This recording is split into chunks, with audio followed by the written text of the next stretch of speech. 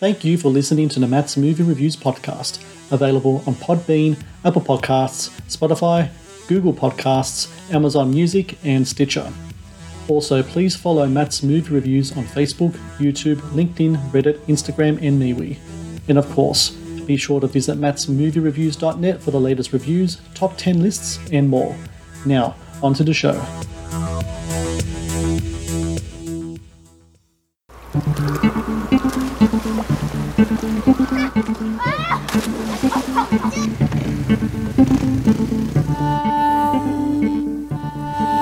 People don't want change, and they are very protective and territorial of what they've brought and how long they've been here. I don't think I was prepared for this. 8 of these 10 people I know.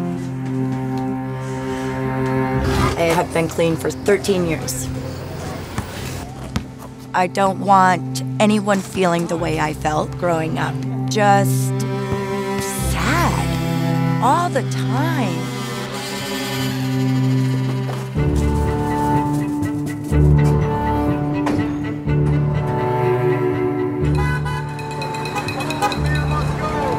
It's hundreds of refugees are coming. The mayor's going to leave us holding the bag for this refugee thing in the wrong way. I am not against the little drowning children in the river, but do we really want them to be heroin addicts next week? I'm not broken. And a lot of us addicts are not broken.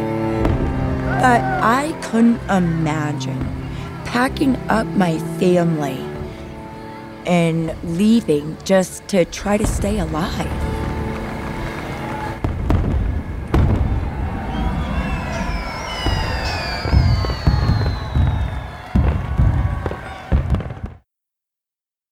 Hello and welcome to the Matt's Movie Reviews podcast. I am your host, Matthew Perkovich, and this is episode number 414.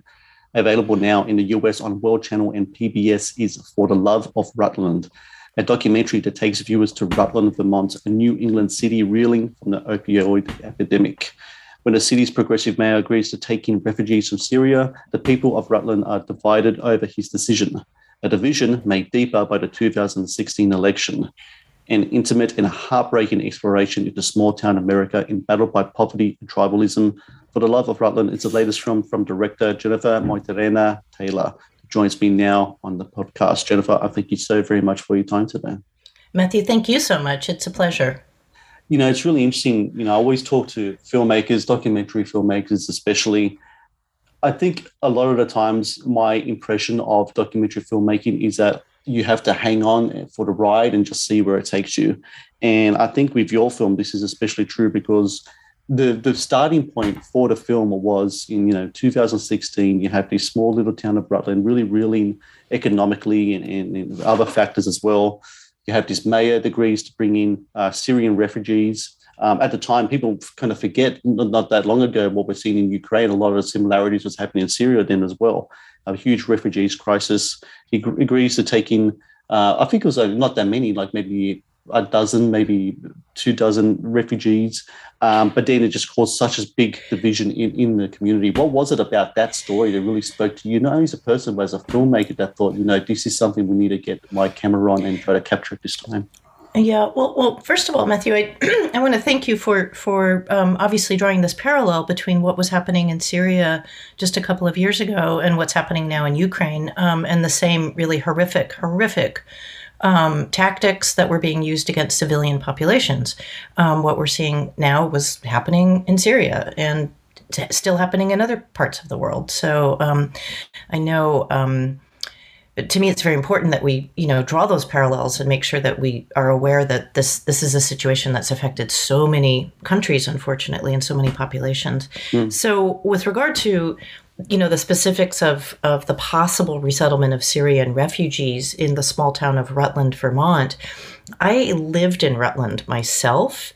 As a kid. My family moved there from Los Angeles back in the 70s when people were going back to the land. And so we had lived in this small city of Rutland and then had moved out to the country outside of it.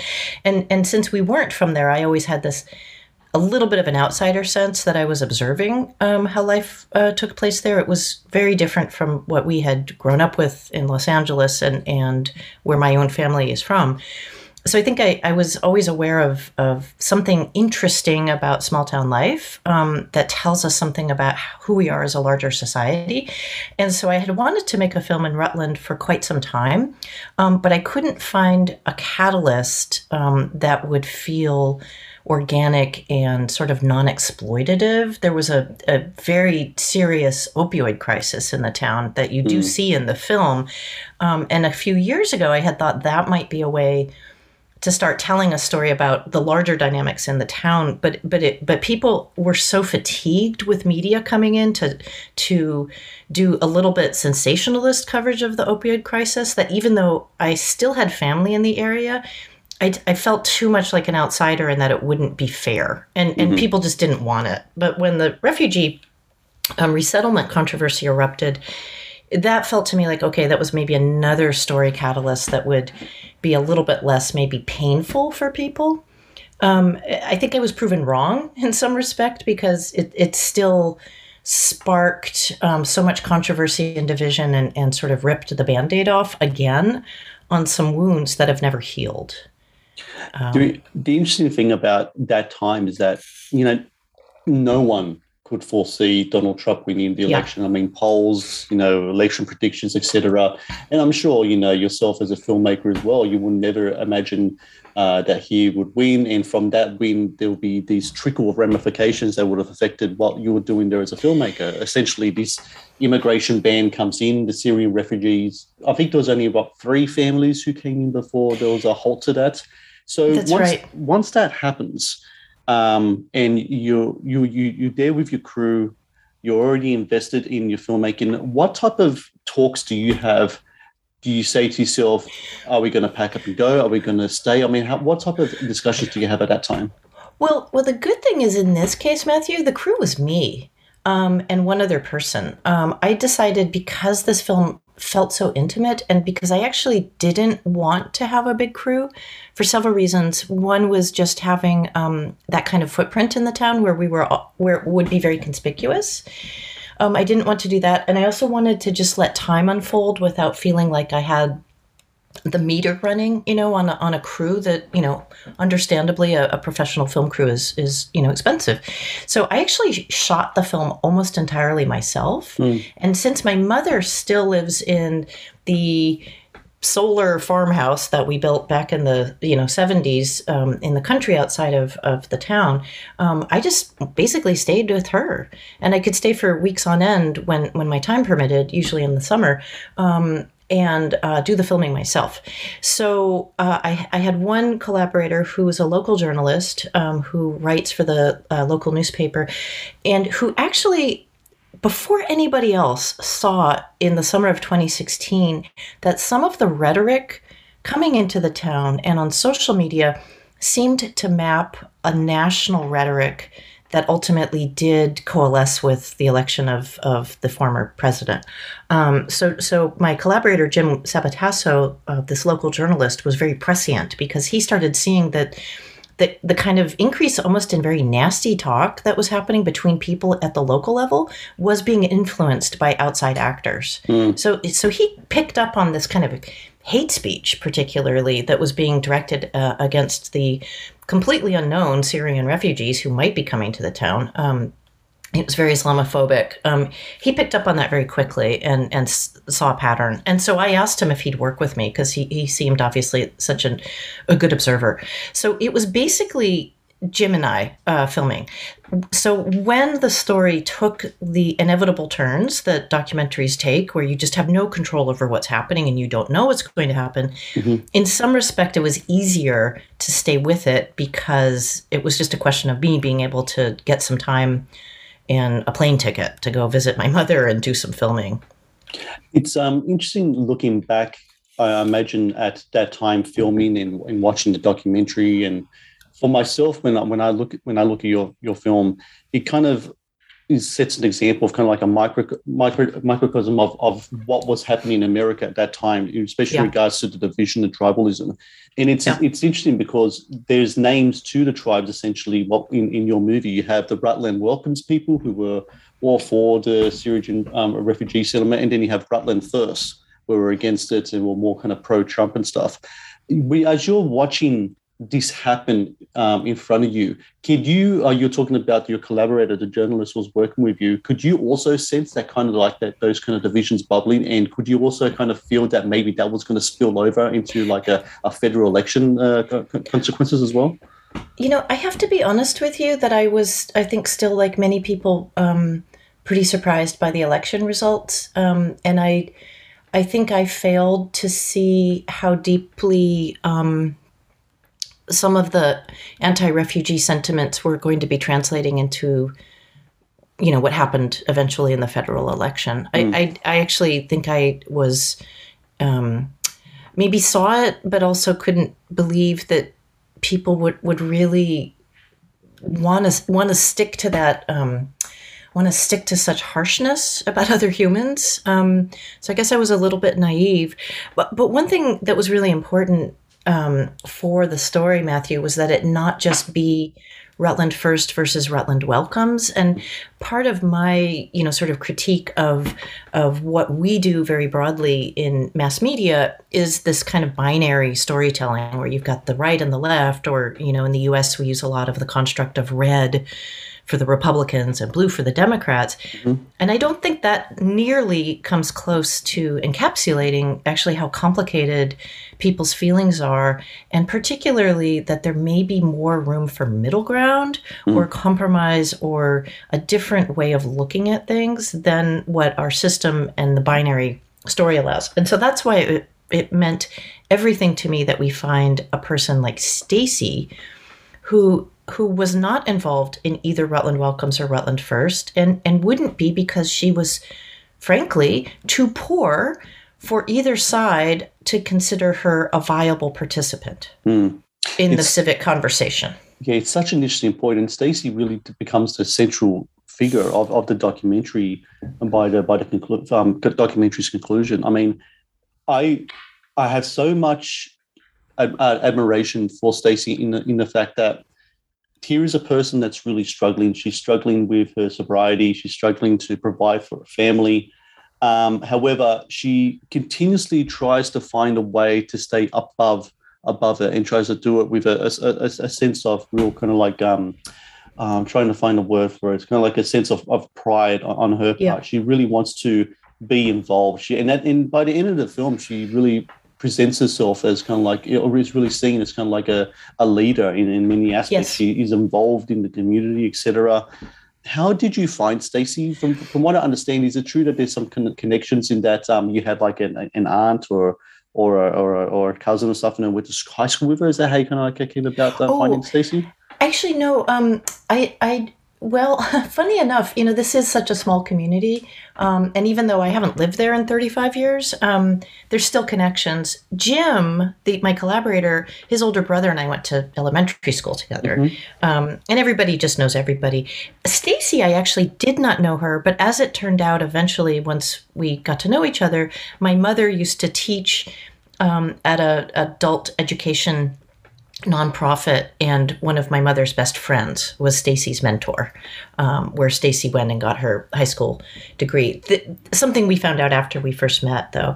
Stacey actually approached me. I was doing some research filming in the little park outside her house that becomes, sort of the site of a lot of activity. And she approached me when I was filming a research interview with a local nonprofit leader, and basically, I think just wanted to know what we were doing, and struck up a conversation. And this was during the summer when everything was of 2016, when everything was getting already very polarized and kind of nasty, actually, in the town, with the two sides really fighting each other. And she said, I don't know how I feel yet. I don't really know if I understand or support the idea that we can have Syrian refugees come when everyone in our town so many people are struggling, but I'm open to learning about it. And that's magic words, to anybody who's a documentary filmmaker or a teacher, which I also am, where somebody says, I'm open and I'd like to learn. That's the best thing you can hear if you're trying to make a film about, questions and controversy. The Matt's Movie Reviews podcast is brought to you by 80s Tees. 80s Tees is an online retailer of licensed t-shirts and pop culture gear from your favorite movies, TV shows, cartoons, video games, comic books, and musicians. Celebrate your inner 80s nerd and click on the link in the show notes below to get the raddest retro t-shirts delivered to your door. The Matt's Movie Reviews podcast is brought to you by Loot Crate. Founded in 2012, Loot Crate is the worldwide leader in fan subscription boxes. Loot Crate partners with industry leaders in entertainment, gaming, sports, and pop culture to deliver monthly themed crates, produce interactive experiences in digital content, and film original video productions. No matter what you geek out about, Loot Crate has a subscription box for you. To get your very own exclusive collectibles, apparel, and gear delivered to your door, be sure to click on the link in the show notes below. The Matt's Movie Reviews podcast is also brought to you by Vudu. Watch the latest movies and TV shows anytime, anywhere. No subscriptions, no contract. Enjoy stunning quality in up to 4K ultra high definition at home, and download and watch on your mobile device as well. To rent and buy from over 100,000 titles or watch thousands of movies free with Vudu Movies on us, be sure to click on the link in the show notes below. Now, back to the show.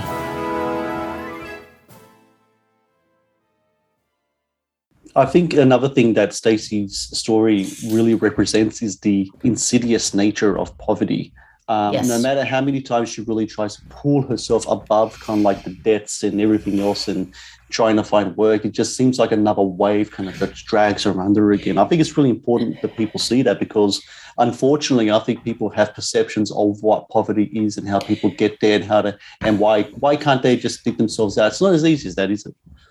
No, and that's exactly, Matthew. That was really ultimately the heart of what the story was for me, is what is it like to be vulnerable? What is it like to be marginalized? What is it like, to be in Stacey's situation where you're in a small town where people know each other and in many ways take care of each other, but you're still kind of the outsider. And, there's not a lot of, racial or ethnic diversity in that area. It's a very white community. And that was also part of the story, was how to, look at how a majority white community is dealing with change. And I think what happens is that, the human and societal urge to create hierarchy, if you have a majority white community, you'll still find someone to pick on, it can, in the same way often that majority white communities will really marginalize, folks of color.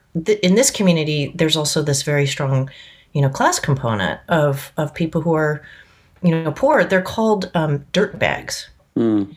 And, it's a kind of othering, that unfortunately human society seems to do. And in a certain sense, ultimately what you see in the film is that Stacey connects, I think, her own sense of how she's been displaced and kind of insulted and labeled with, to a certain extent, with people who have been labeled refugees, who are just as complex and rich as individuals, and full humans as she is, So a big part of the story for me was wanting to find somebody who wasn't easily identified on either ideological side, who hadn't taken a stance, and also who wasn't part of the middle class that tend to be the ones who really show up and speak out at meetings and community events, but rather someone who's felt like she's not allowed to have a place, even though this town is minuscule. It's very interesting that even though the presence of the refugees and both as kind of like this speculation as to who they are and what they will do to the community, and then when they get there, of course nothing changes, because a lot of times it's people's fears that's going to take over them, and the reality of the situation is that it's just people who just want to live somewhere safe and raise their kids and work, etc.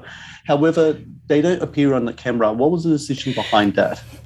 Well, a lot of it was respecting what they wanted to do. As if for anyone who gets to see the film, ultimately only 3 families were allowed to make it to the town before the former president and his administration, imposed a travel ban on people fleeing Syria and other majority Muslim countries. And just as an aside, Matthew, I happened to be actually going to Jordan on the very day that travel ban was put into place. And Jim and I went with a local radio reporter from Rutland to Jordan to film with Syrian refugees. And we thought we would incorporate some of the material we filmed there into the film, and then ultimately did not, because it felt too much of an aside, unfortunately.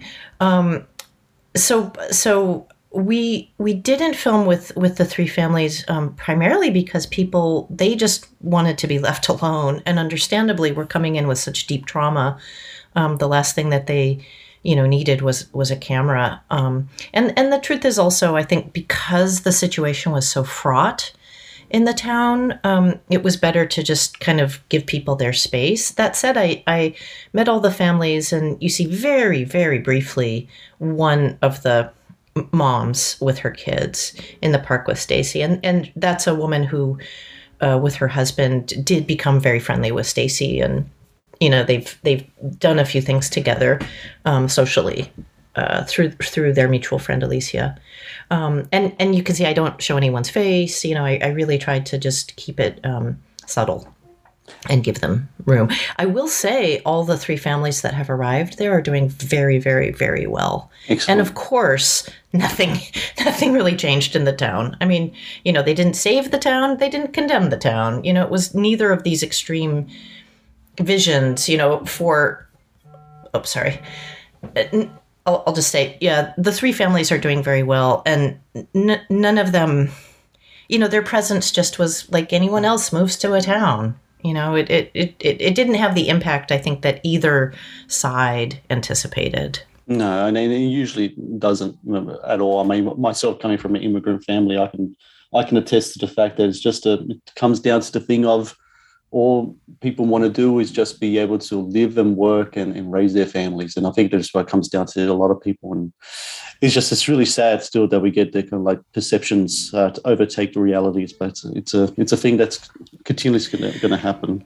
I think that's right. And I do want to just say, I think that's part of what's important, and it's going to happen again, obviously with now millions more refugees being created by the situation in Ukraine, is that people in host communities maybe should kind of back off the rhetoric on either side, and just recognize these are people who are going to be coming in very traumatized, very hurt, and they just need to be treated like humans. And, their first impulse is not going to be, hey, I'm trying to change the culture of your town. It's, I'm trying to keep myself and my family safe. Exactly. I wanted to just ask, you having lived for a bit of time in Rutland, you went to high school there, you have family there. I think your mum still lives there. From what you remember of your time in Rutland prior to doing the documentary up to doing the documentary, what major differences did you see when you came back to Rutland to do the documentary? And what did you learn about that town that you had no idea about while you were there? Oh, that's a really, really good question. So we moved there when I was in elementary school. As I mentioned, my family's from Los Angeles. My dad actually, part of his family's from Mexico. So we also, had we have a different background than a lot of the folks from the town. And, of course, I've always gone back and forth and visited. I mean, I moved back to California now when I was 19. And we always, our family's all still here in California. So I had gone back and forth, of course, to visit. But my dad died about 8 years ago, and it was just awful. And he died there in Rutland. And I was there for an extended period of time after that happened. And it was, I think, when the opioid crisis really was just coming to a really terrible, peak. And I was really shocked, actually. I'd known, from having moved there as a kid that, there's always been some substance abuse. There was a lot of alcoholism. There was some pretty rough behavior that I would be witness to going to high school there. Just, again, people a lot of people just didn't have a lot of resources. But not to the extent of what the opioids did to people. That really hit me. And again, I think kind of made me resolve to, if there were a way to make a film about the town, to do it in a way that would respect that people love their community and want their community to be okay, and that there's thousands and thousands of communities just like this that are completely anonymous, but that mean the world to the people who live there. Yeah. But at the same time, if we gloss over and pretend, I don't know how it is in Australia, but in the US, we've got this very, I think I tendency to really romanticize small towns, or vilify them. And, the truth is always somewhere in the middle. And I wanted to be able to kind of capture the gravity of what I saw happening there with the opioid crisis and with the extreme, extreme, extreme poverty that a lot of people are living in, and capture that in a way that wouldn't turn it into poverty porn or dehumanize the people who are in those situations. So I guess I just felt like things were more serious there than maybe I had realized as a child. Well, it's a fascinating documentary, and I think you really did a great job really getting to the crux of a lot of situations there and presenting them on screen. And for everyone out there listening right now, available on World Channel and PBS in the US, it's For the Love of Rutland. I really recommend people check this documentary out. I think it talks about important things it's framed in a very important way, and the filmmaking here is really good considering it's just yourself and some help here and there. And it's a really important documentary, and I really congratulate you, and I thank you so very much for your time today. Oh, thank you, Matthew. Thank you so much.